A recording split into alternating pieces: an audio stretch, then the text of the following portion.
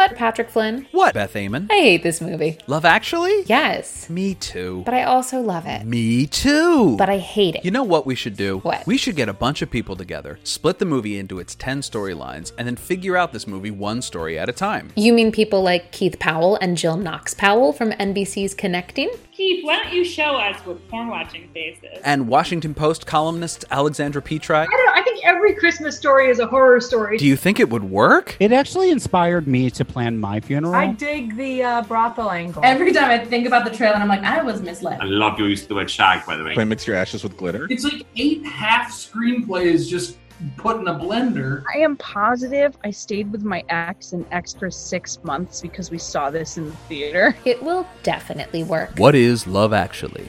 Subscribe on Apple Podcasts or wherever you download.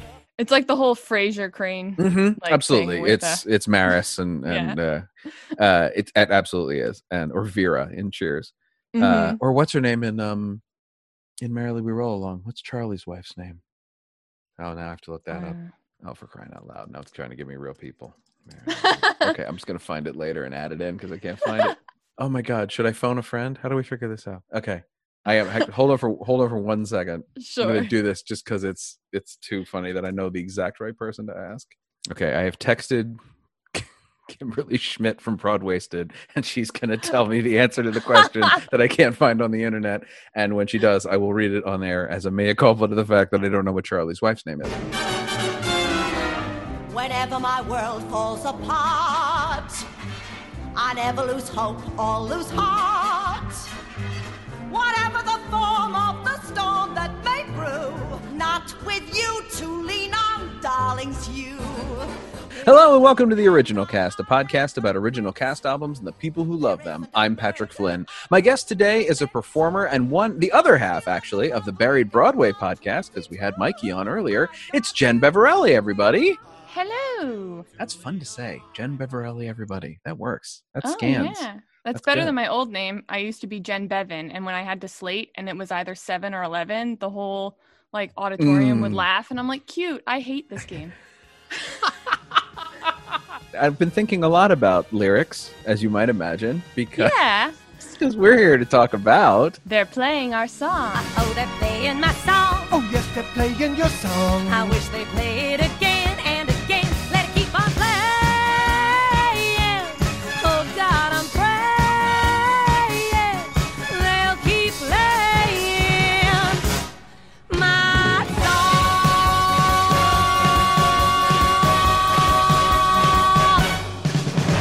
Okay, Jen, Yes, Patrick. I have to swear off the top, gang, because there's no other way to say this, but I listened to the show 3 times today. Well, it is quite short. So it is short. Possible. That's why I put it off until, usually I give it a little bit of a push, but I put it off because I thought, well, it's only 40 minutes, so I can bang this thing out. And that song that I just played just now for the audience is a earworm. It is just like I've been singing alternate lyrics to the title song walking around the house all day, like just sort of little things like gotta finish your food before we go upstairs, you have to, it's just all this stuff with my kids, and my kids are looking at me like, what are you doing? I can't get that song out of my head. That's hilarious, because it actually, I think the guy version of that contains my least favorite lyric in the entire show. Oh, which is what?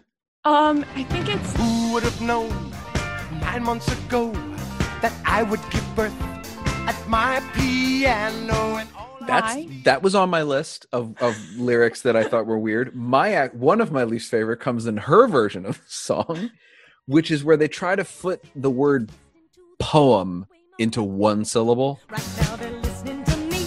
My lyric reads like a poem. It surely stands on its own. It makes me proud to hear that news. Oh yeah. And it's a recognized technique. That's not, Carol Bayer singer thing. Didn't invent that, but it really, like, every time I heard it, it sticks out like a sore thumb. And it wouldn't be a huge problem if this show wasn't about what it's about. But before we get into what the show is about, we should back up and say, how did They're Playing Our Song come into your life? Okay, so this show came into my life in college. It was done my senior year, and So the show has a lot of layers, and then the layers that I put on it as an emo college student are even more. So Oh my gosh. when we talk about songs, I'm gonna be like really, really sappy and gross. Sure. So warning. Sure. But so in college, I kind of was forced to be a design major instead of a performance. Where'd you go? Rollins College. It's a small liberal arts school in Florida. Mm. Dana Ivey went there. That's about the only. Well, that's I know. cool. That's very cool. And so basically they have sophomore reviews. I know you work at a college, so you probably, I don't know if you guys have. I'm familiar with similar. it. No, but I'm familiar with what it is. Yeah. So basically they were like, hey, why don't you go into the design track? And they were very, very forceful. And of course, you want to be successful and liked. And you're like, someone told me I'm good at something. Sure, I'll do it. I'm great at sketching. Great. Perfect. And then once I got to my senior year, I was like, what the heck am I doing? I've wanted to act since I was like 3 years old. Sure. And I have known this. And I chose this school because it had 75 kids in the program. And I thought, hey, I'll get to do some shows and learn things. Mm-hmm. And I never got cast. Once. And instead, my dance teacher, who was a adjunct professor at my school, but a professor at the community college, was like, well, why don't you just come audition for me? Because this is stupid. Mm-hmm. So I did 2 shows at the community college and none at my own college, which was weird. And so basically, I always worked on the shows that were done at my school because I wanted to learn and be a well-rounded theater person. So I stupidly decided to be the audio engineer for this show, which meant that I sat backstage and put mics on all the people who got cast that weren't me. And then I had to sit there and listen to the whole show and cry. That's what I did. And it was horrible. Oh my gosh. My best friend was cast as Vernon. And I thought, like, we were Will and Grace. I thought I was going to be, the Sonia. And a music major came in that none of us had ever met. And they decided she sang really well. Sure. So. Okay. Cool. Mm-hmm. So I have a lot of emo feelings. Well, I have to say, after that backstory, I'm a little surprised we're talking about this show. Why? Well, because it doesn't sound like a lot of positive memories. I mean, I don't know. It was like my cathartic, like, you sit backstage and you're like, well, one day, I don't know, these lyrics spoke to me in a different way. Like, yeah, they're about breakups and romance, but like, to me, there was an added layer of the art and like not giving up on the art or having other people tell you that, I don't know, I've written down some of the emo lyrics that we can get into, but sure. Absolutely. Like, I don't know, Fallen. I always used to lose my mind. Because this was like my childhood. Like, the first verse is, I'm afraid to fly, and I don't know why. I'm jealous of the people who are not afraid to die. It's just that I recall back when I was small, someone promised that they'd catch me, and then they let me fall. And now I'm falling fast again. Why do I always take a fall when I fall in love?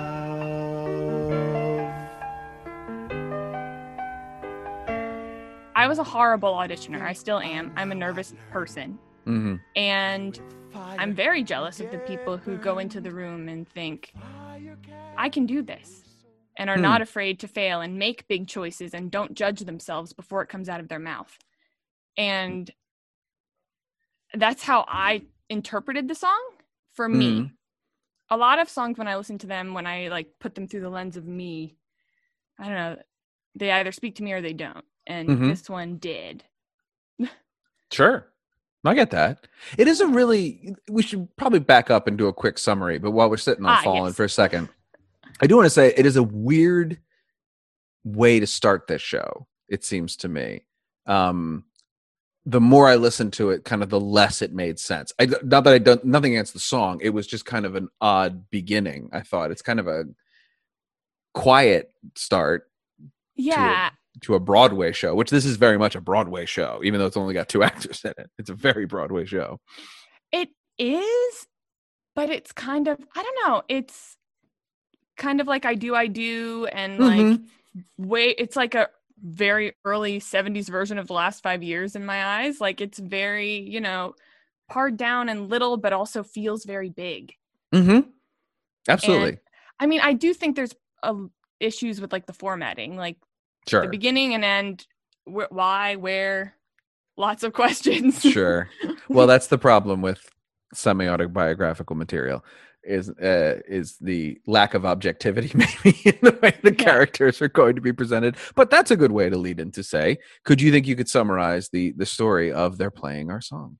Sure. So it is about 2 people, Sonia, who is a lyricist, and Vernon, who is a composer. And they get kind of artistically set up to work on a project, and they end up falling for each other. And Sonia has another love interest who we never see. And it's about their relationship and how it grows and how it ebbs and flows. And in the end, they learn they can't live without each other. And it's based on loosely based on Marvin the real Hamlish. real life romance between the composer, the lyricist of this show, Marvin Hamlish, and Carol Bayer Sager. Right. I always get that wrong. Carol Bayer Sager. That is hard. Not to say. easy. Not easy to say. Who did not stay with each other forever, which is what makes in fact, I think they funny. broke up during the run of this show. Yeah, it's yes, certainly. She was with Burt Bacharach. I saw on her her right Wikipedia after this page. I know. Like damn. Like okay. Like she's a cool lady. She wrote she's a lot of super stuff cool that lady. Oh yeah. You never you knew know her work. Yeah. Yeah, you know it, but you don't know you know it. Right, because she did release a couple solo albums, but she mostly is known for being a lyricist she's won Academy Awards, she's won all kinds of accolades and Grammys and stuff, and it's just one of those people who kind of always was working. She's worked with some of the best people in the business, from Carole King to Aretha Franklin, Peter Allen. I mean, the list goes on and on. So she's pretty great, but very much in the background. And I think that's one of the interesting things about the show is the way specifically her character is presented through the lens of quasi autobiographical and then Neil Simon. Like there's this sort of double spectrum that these characters are put through that make them very Neil Simon characters to me at the end of the day. It's funny the way that this show came about. Because it seems like, especially the Sonia character, like it came about because Neil Simon and Marvin Hamlish were trying to write a musical version of The Gingerbread Lady. And they were doing all these meetings, and Marvin Hamlish was saying, oh, well, Carol, blah, blah, blah, like venting about his relationship. And then all of a sudden, I mean, Carol and Marvin have different tellings of this story. Sure. In her story, it's Neil Simon asked, can I write a play about you? And they said yes. In Marvin Hamlish's story, it's a transcript was delivered to their house that was already written. And he was like, can you write music for this? And it was about them. But I think it's interesting that if that second story is true, the character of Sonia is Carol being filtered through Marvin, being filtered through Neil Simon. So she's like this huge caricature of woman neuroses. Like, yes.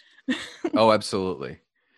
And this is also Neil Simon, like right towards the end of his relationship with Marsha Mason, which I'm sure filters in there somewhere as well. His famous like romance with his second wife. And it's funny though that even the Neil Simon-ness of it really bleeds through in the album, even though there's almost no dialogue on the album at all, if there's any. It just feels like a Neil Simon. They feel like Neil Simon characters in a very, very real way to me. And then I watched you can watch Robert Klein and Lucy Arnaz do the Tony performance of the title song on YouTube. And that has dialogue in it. And you're like, oh, this is absolutely a Neil Simon play. Yes. That somebody put some songs on top of. One of the things I really enjoyed listening to this album over and over again is we're coming to the end of this time, but we are still firmly in that time where you did not have to be a great singer to do a Broadway show. Because, Robert Klein and Lucy Arnaz, God bless, especially Robert Klein, not the strongest vocalists in the entire world. Right. But that's what's so great. Like I love it. I love it so much. I love that. I do. And I mean, I don't know if that says something about me, but like I think acting is worth more. And I think that his comedic timing is great. Even you can hear it in the album, it's great. And I'm sure in like the show, him, doing ridiculous Neil Simon-y things was hilarious. Yeah. Well, and if you watch the Tony performance, his basic inability to dance is really taken advantage of. It's really taken advantage of, where he just does like 2 or 3 moves over and over again. And then every now and again will do like a little combination that anybody could do, basically. But it really makes that moment interesting, where he suddenly is dancing for real, and you go, oh gosh. And then like she keeps dancing because Lucy Arnaz can dance, and he kind of goes back to his thing. And it's just it's what I like a lot. I really like about it is, I mean, Marvin Hamlisch is obviously Pulitzer Prize winning composer. He's pretty good. Oscars, Tonys, all the things. He writes to their strengths. He really, really writes the score to suit his actors. And then that's why I say I love the fact that they can't sing. No, they can't sing. And they're just not great vocalists. They're not great singers. No, none of these people are releasing solo albums. That's not on anyone's track. They're performers. They're sort of song and dance people. Yeah. And comedians. I mean, they really had that sense. And the show is written to be performed by these 2 people who are just kind of people. Now, I mean, Replacements, the show did run for 2 years. I was kind of surprised to learn over 1,000 performances. Got a lot of low overhead. It's just 2 people. But well, no, they have a chorus. They have a chorus, but it's not a cast of thousands. Oh, yeah, you know what I mean? No. It's a pretty. But like some of the Replacements, if you go on the IMDb, and you can see it's Stockard Channing, Victor Garber, Donna Murphy, Tony Roberts. There is a recording of Victor Garber. I'm afraid to fly. And I don't know why. I'm jealous of people who are not afraid to die. It's just that I recall, back when I was small, someone promised that they'd catch me, and then they let me fall. And now I'm falling fast again. What do I always take it for when I fall in love? Because this is Victor Garber, like fresh out of he's fresh out of Godspell, the movie, and then goes right into basically Sweeney Todd, which opens the same season that this does, and then I think that's right after that he replaces Robert Klein. So it's pretty like he's Victor Garber on the rise. All right, I found it on YouTube, and I will bookmark it and listen to it later. But I will say it's not as good as Robert Klein's to me. I'm very like, once I hear one person sing something and I like it, I'm like, he's the king of that song forever. Yep, absolutely. I have a special problem listening to revival cast albums of shows that I know very well, because I'm like, that's not right. And I have to really train my head to be like, none of it's going to be the same. You need to stop holding it to the same standard. It's not fair for me to do that. And also, as an actor, if I ever want to sing this, I'm not going to sound like Lucy Arnaz. So what am I talking about? I mean, nor should you. But I probably sound more like her than like Stephanie J. Block, who did it. So I'll take it. That's the thing about. I mean, it's such. I kept listening to it and going like, should somebody do this? This was the thought I kept having. I don't mean Broadway revival, but I mean like around here. Should somebody do this show? Where would this show live? Who could do this? Because it's a pretty low, like as you can imagine, I've been kind of thinking about musicals, especially that are not that many people. That when theater can return, it's going to be restricted number of people you can put in a room. So small cast stuff is going to be a premium. And this is, like I said, it's 2 people in a chorus and a small chorus. Like you could really do this pretty tiny. And I kept listening to it and going, I don't know, was sort of my response. I don't know if this show is very time locked in a way, like to that late 70s, early 80s. And I don't just mean the score. I mean the sort of the aesthetics, the relationships, the story. Mm-hmm. Is it too locked to its time period for a young theater company like Monumental around here, for example, to do a show like this? Would it feel weird? Would it feel awkward? I mean, you're asking the wrong person. I think I'm asking the exact right person. I mean, because if anyone's going to see it, it's going to be you. So tell me how you. I know. Well, if anyone's going to like bust elbows to get into that audition room, it'll be me. That's what I'm saying. But I mean, first of all, who pays to go see theater? It's the people who, right, who missed this era, who fell in love during this era. Very good point. Very good point. But are they going to be going out to actually physically see shows when we can see shows? Who knows? Who knows?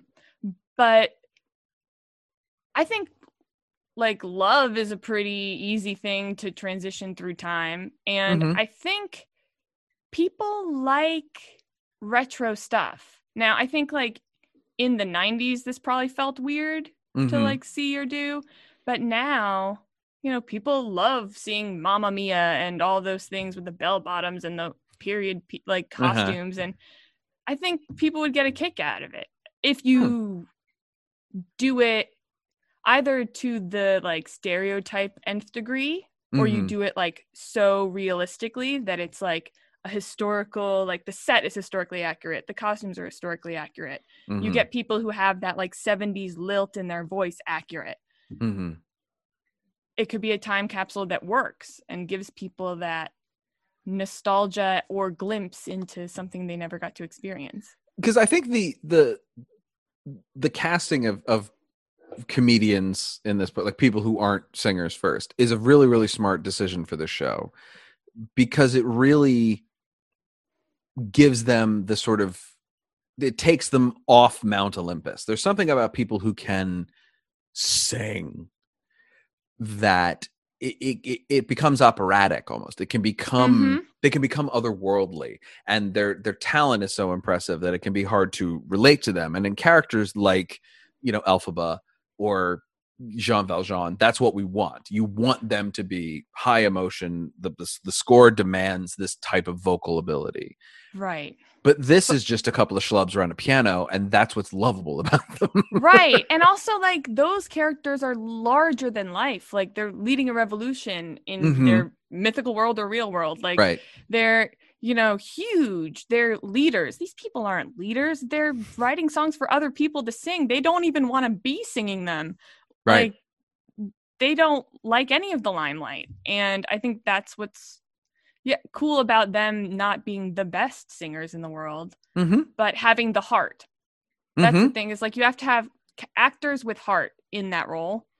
Otherwise, the whole play is going to fall flat, because you can't sing these songs without showing some sort of inner feeling or emotion or like glimpse into your soul, I think. Well, and also a sense of, neurosis doesn't work. Neurosis with a like impressive vocal range can be tricky, unless you're like Laura Benanti. There's certain people who are good enough actors and that they can pull off the fact that they're such good singers, it's not intimidating. But there's that certain, it's the whole like, oh, I don't want to sing. They get real. People can get really intense, and you go, oh God, like there's a certain confidence that portrays the ability to truly sing. And I feel like I'm crapping all over Lucy Arnaz and Robert Klein when I say, but like it is a compliment that I think that they feel very raw. So when they do things that are, especially Robert Klein, whose character is, goofy and but bossy, and Lucy Arnaz doesn't necessarily like him at the beginning. I mean, that's the song that I really, really enjoy, and I kind of kept forgetting wasn't the open, is Working It Out. Working it out. La la la la la la la la la. Working it out. You need a good lyric in here. The last thing I need to hear today is a melody. La la la la la la. I'm finding out that nobody gives you their songs for free. La la la la la la. He wants one thing, he wants another. I just wanna run and take cover. I need a little more time just for me. Can you see I'm working it out? Working it out, that's what I'm trying to do. Working it out. Who'd dance for me, baby? For Leon, for me and you. Working it out, it should be easy to do. You never had to work it out. You never had to work it out. You never had to work it out. Work it out. Work it out for two. Here kind of Bee Gees record here about broken hearts or something. I like Working It Out as a song of these two people working together, and he's being just a lunatic and she's not here for it. And it's so cute. It's such a great like meet cute kind of song where you're like, oh, she doesn't like him now, but she's gonna like him later. Like you can just tell.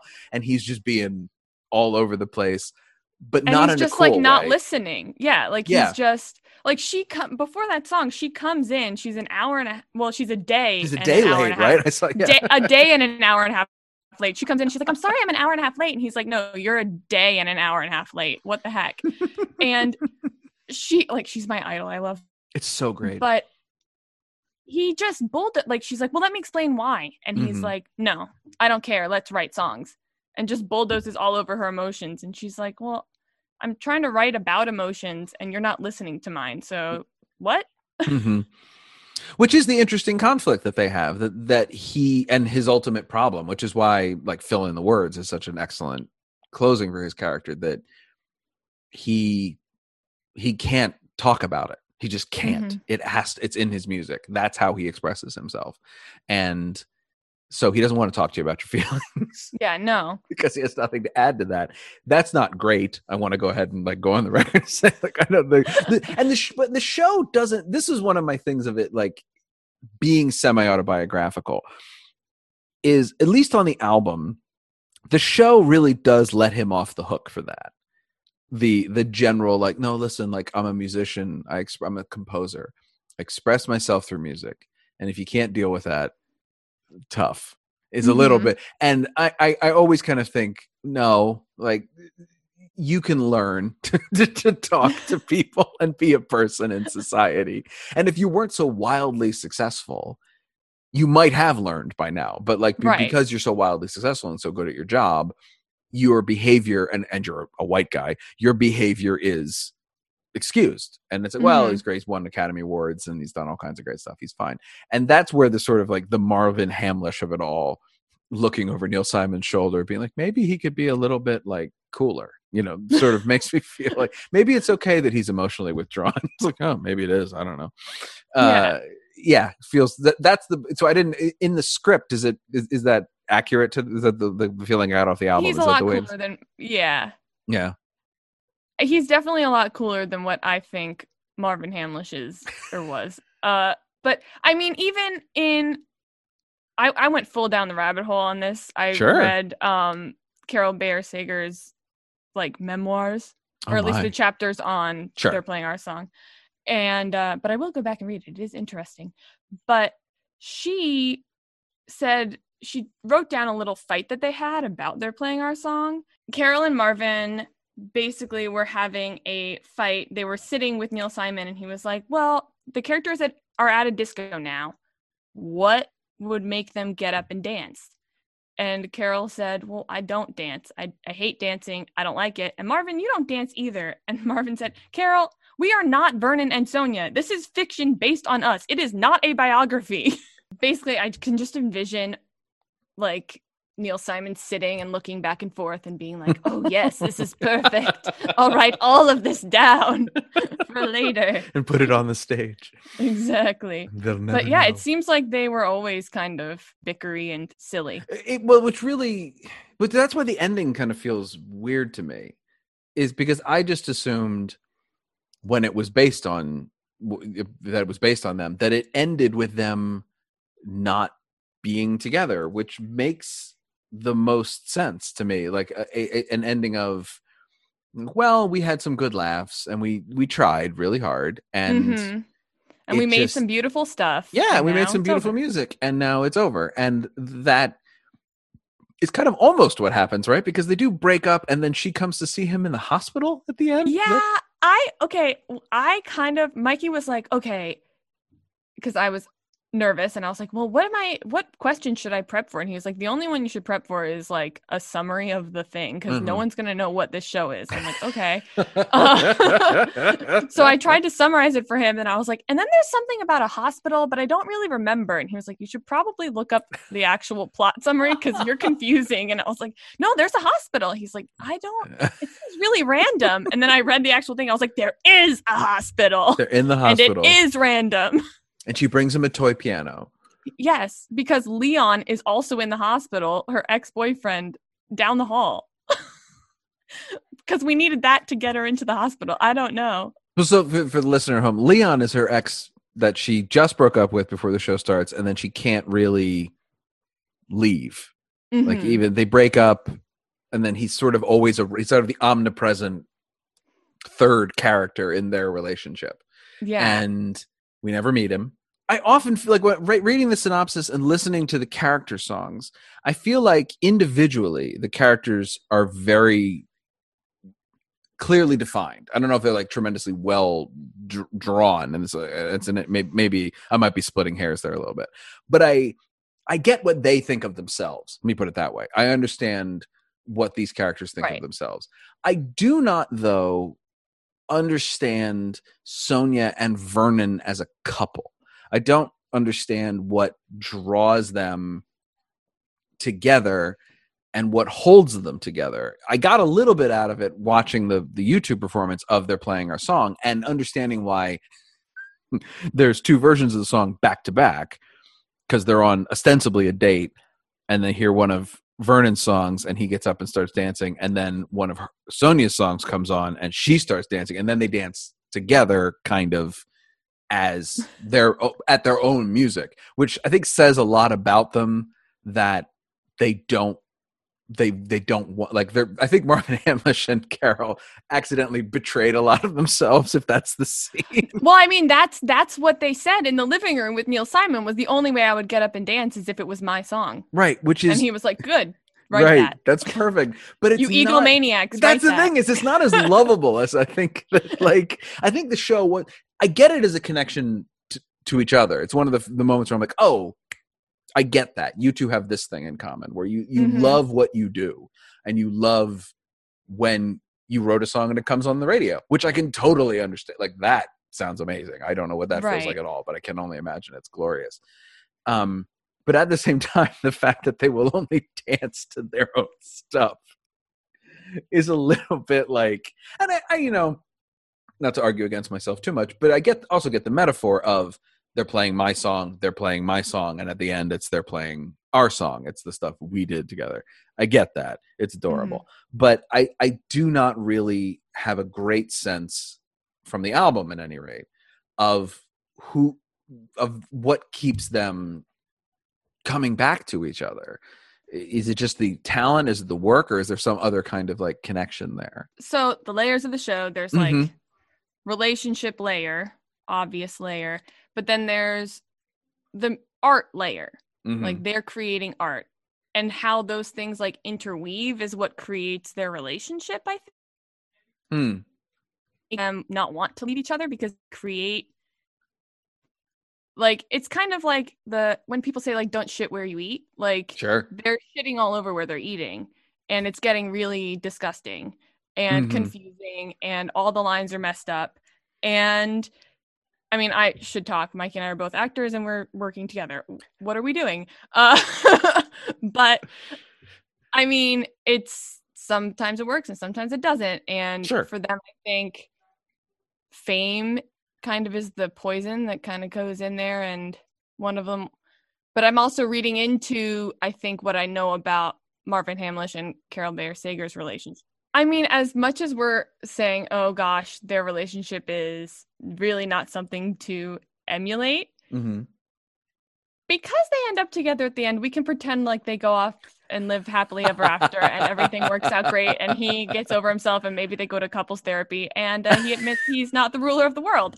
So with that being said, I always wanted, like most theater kids, I felt kind of like black sheepish. Like I didn't feel like I belonged, and I was always wanting to find that person who really got me and really understood my little one-line, jokes or my references or just kind of my world that I thought that I had uniquely created for myself. And now as a grown-up, I see, look, there's a bunch of us, yay, let's all be together. But I felt very, very alone in that. Like I grew up with like a retro mentality. And when what do you mean by that?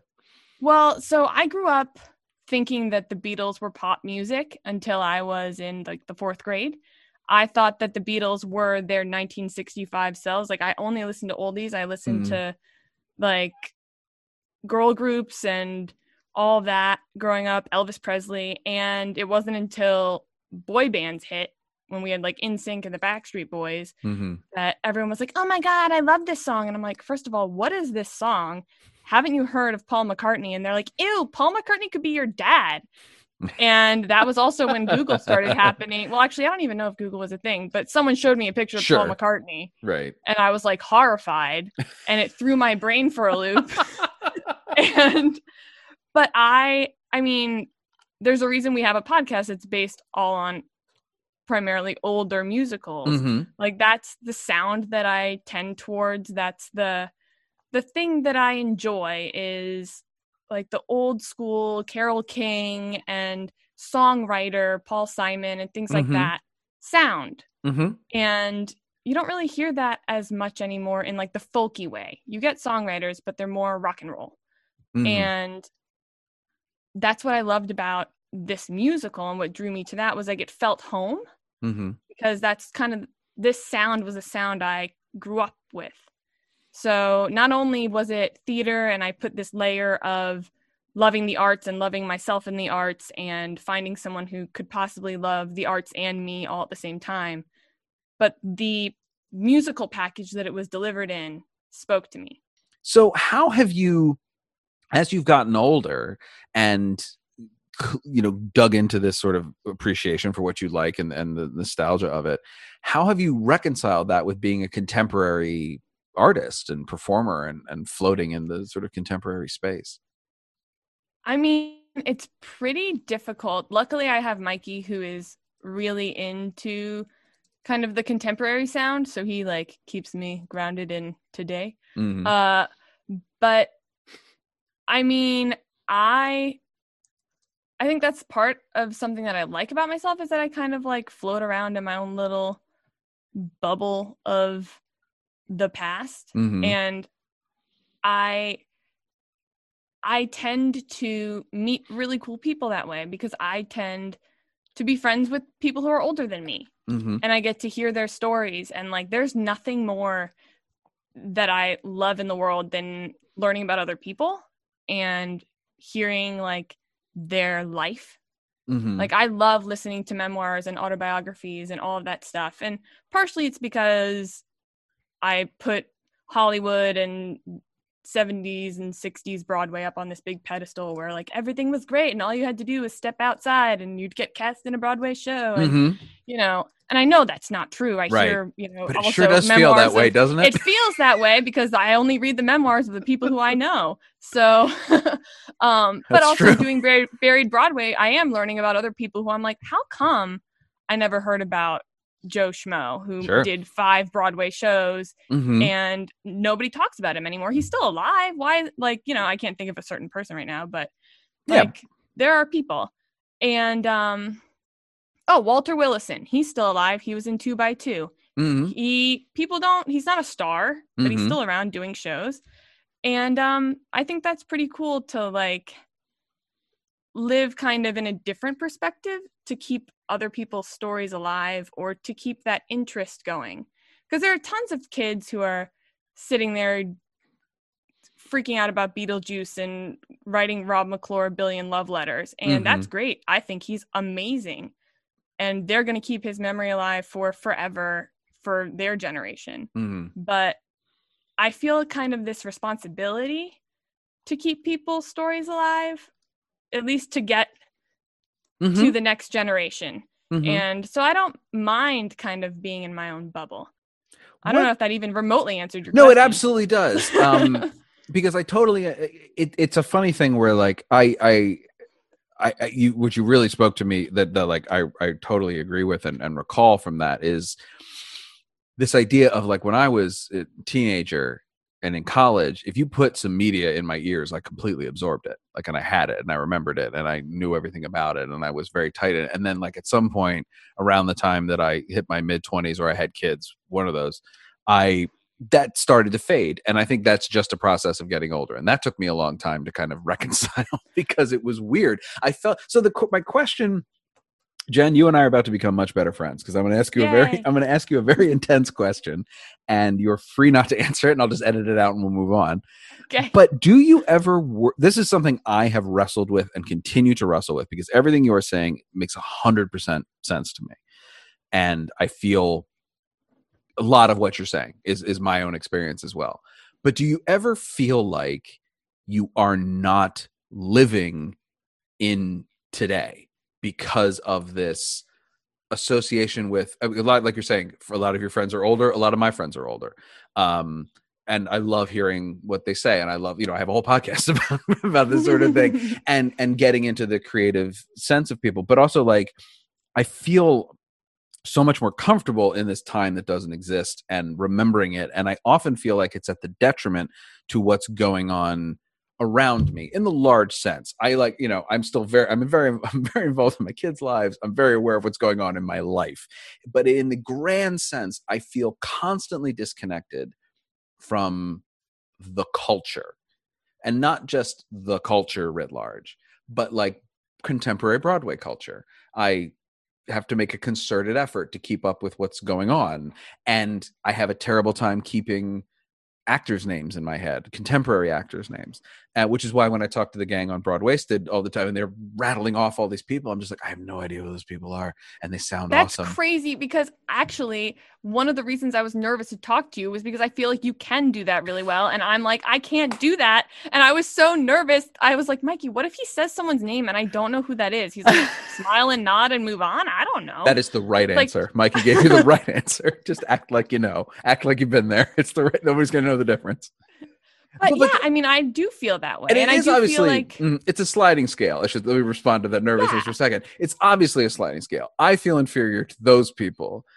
And other people feel like, God, you know everything about this. I'm like, I really don't. You should meet these people. And I'm sure they would say, we don't really know everything. You should meet this person. There's always somebody who has like a deeper grab than you are. As we've talked about a little bit, I'm also an audio editor and cut out the parts where I have to look up somebody's name. Speaking of which, Kimberly got back to me. Evelyn is the name of Charlie's wife in Marilyn Roll Along. She had to look it up. She guessed Ellen and did some deep Googling and found it out. So thank you, Kimberly. Yay. And thank you to all the people who've been listening and screaming into their iPhones that it's Evelyn. I apologize. But wasn't it fun to get Kimberly involved? But I'm sorry, I interrupted you. You were saying, responding to what I was saying.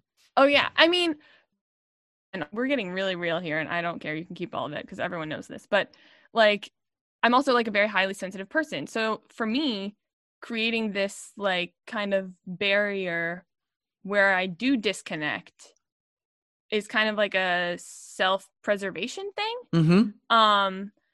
And it's, like, my little home and my little safe space. And that does kind of feed into my anxiety when I have to get out of that safe space because I'm afraid I won't know people's names, or I won't know, a certain musical that people are talking about, or even, basic news facts sometimes, because I'm just news, like, I don't.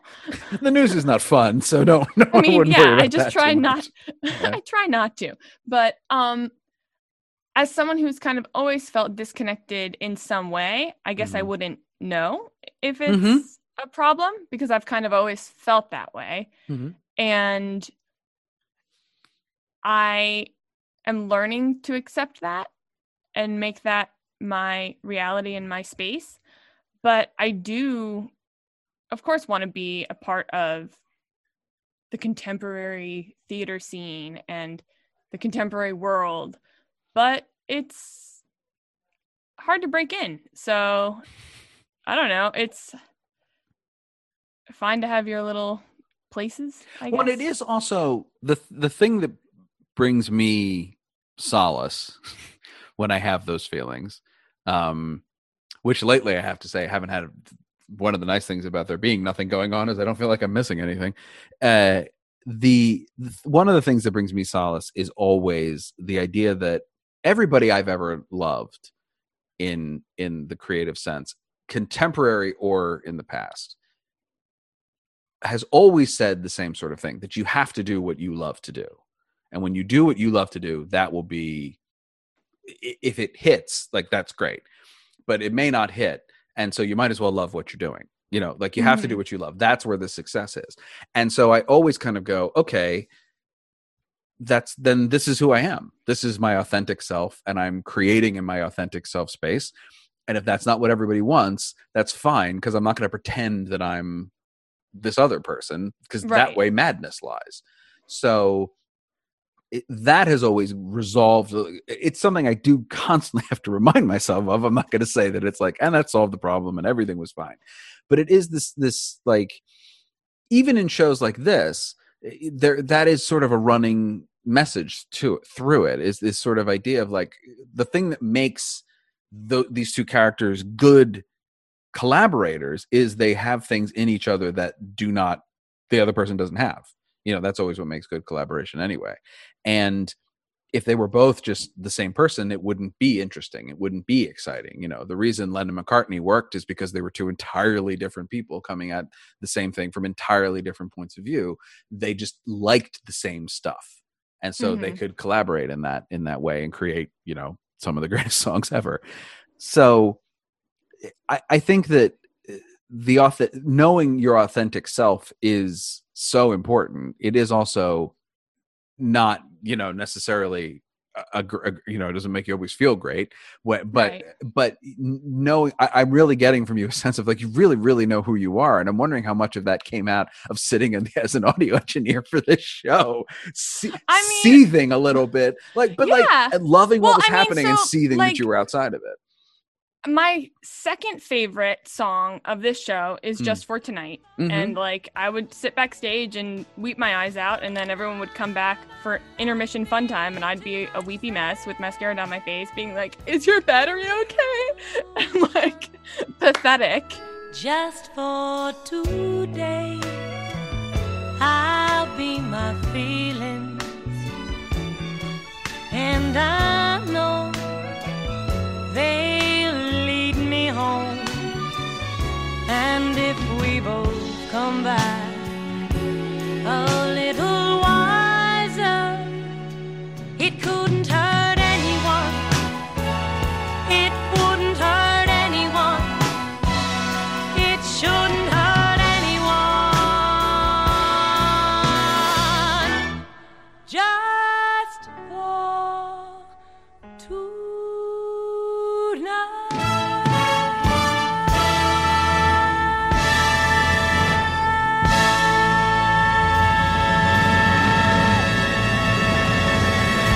That's the most amazing line to a person who feels lost. Like for a kid who is about to graduate college with an emphasis that she didn't really want, trying to figure out, do I stay with costume design and try and do that? Or do I actually follow my heart and act? What do I do?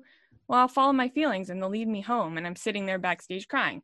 So like, it's shows come into your life at certain times, and if you hear them and you appreciate them, maybe they'll help you. Thank you so much, Jen. What is your favorite song from the show? Though you've like teased around it like 40 times. What's your favorite song?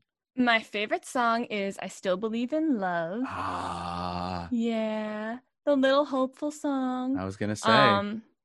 Because I know we've talked about the many layers I've put onto this show, but this song specifically had even another layer, which was I realized like how song placement in a show can be so interesting to play for an actor, because in the show, this song is a hit song that they wrote to be recorded for a demo. Right. And she's left in the recording studio alone. They've like broken up, had a fight. And she's like, well, I guess I'll just record this song then. And it starts off, you know, with her singing just to sing the song and get it on a track. And then, of course, it morphs into her feeling her real, genuine feelings of what's happening to her in the moment. Mm-hmm. And then College Jen being College Jen and adding more layers to the onion, you know, I'm thinking of all the times I've been rejected, all the times I've been told I shouldn't do what I want to do. And I, like, you've told me to get off the slide. Maybe I might get it right next time. Like, all of these lyrics are like, no, I still believe I can do this, even if nobody else does. I still believe in love / my love for theater / me. So, plug-in time. Buried Broadway. You guys are back. Yes. You're doing it. You're doing it again. We're doing the thing. Doing the thing. Fire be damned. We're doing the thing. It's happening. You just did your big epic two episodes on War of the Worlds, right? And then we did a little bonus Halloween-y episode. Right. That's right. All right. What's coming up that you can tell people about? Well, we are doing one episode a month because we fall down the rabbit hole of research way too much, and Mikey still does have a job. So it is a meticulously researched podcast, guys. I have to say, like, you know, I do what I would consider to be a base level of research for every show that we talk about, and I have several tabs open on my Chrome as we're going here. But you guys like dig into these shows, and that's got to take some time. And then we make outlines, and then we decide nobody needs to know this much, and then we edit down the outlines, and then we record. It's so great. so well appreciated. I'm not sure. We're narrowing down what our next couple of episodes are going to be about, but I know we're going to do a Christmas theme show in December. We just don't know which one yet. Okay. So yeah. All right. Well, that's really great. Thank you so much, Jen. This was so much. So people can find you. Bevarelli.com is a thing I'm aware of. Yep. Bevarelli, because it's spelled really weird. And people can find me at Jen Bevarelli on Instagram, or just follow Buried Broadway. It's much more interesting. I just post pictures of flowers and cats. Hey, some people love that. You know, if that's what you're into, live your truth. There you go. There you are. Absolutely. Thank you so much, Jen. Thank you. After all the tears I've cried, you'd think I would give up on love, get off this line. Maybe I might get it right this time. I was there as passion turned to pain, sunshine turned to rainy days. Here I am, ready to begin once again. The Original Cast is produced and edited by me, Patrick Flynn. The Original Cast is on Instagram, Facebook, and Twitter at OriginalCastPod. You can follow me, Patrick Flynn, on all platforms at Unknown Penguin. Enjoying yourself? Leave a rating and review on Apple Podcasts and tell the world. You can also find The Original Cast on Spotify, Stitcher, Overcast, and wherever fine podcasts are available. My thanks to Jen Bevarelli for coming and talking to me. I'm Patrick Flynn, and I can't. I have rehearsal. But I still believe in love, and love believing. keep on dreaming, because I still believe in love.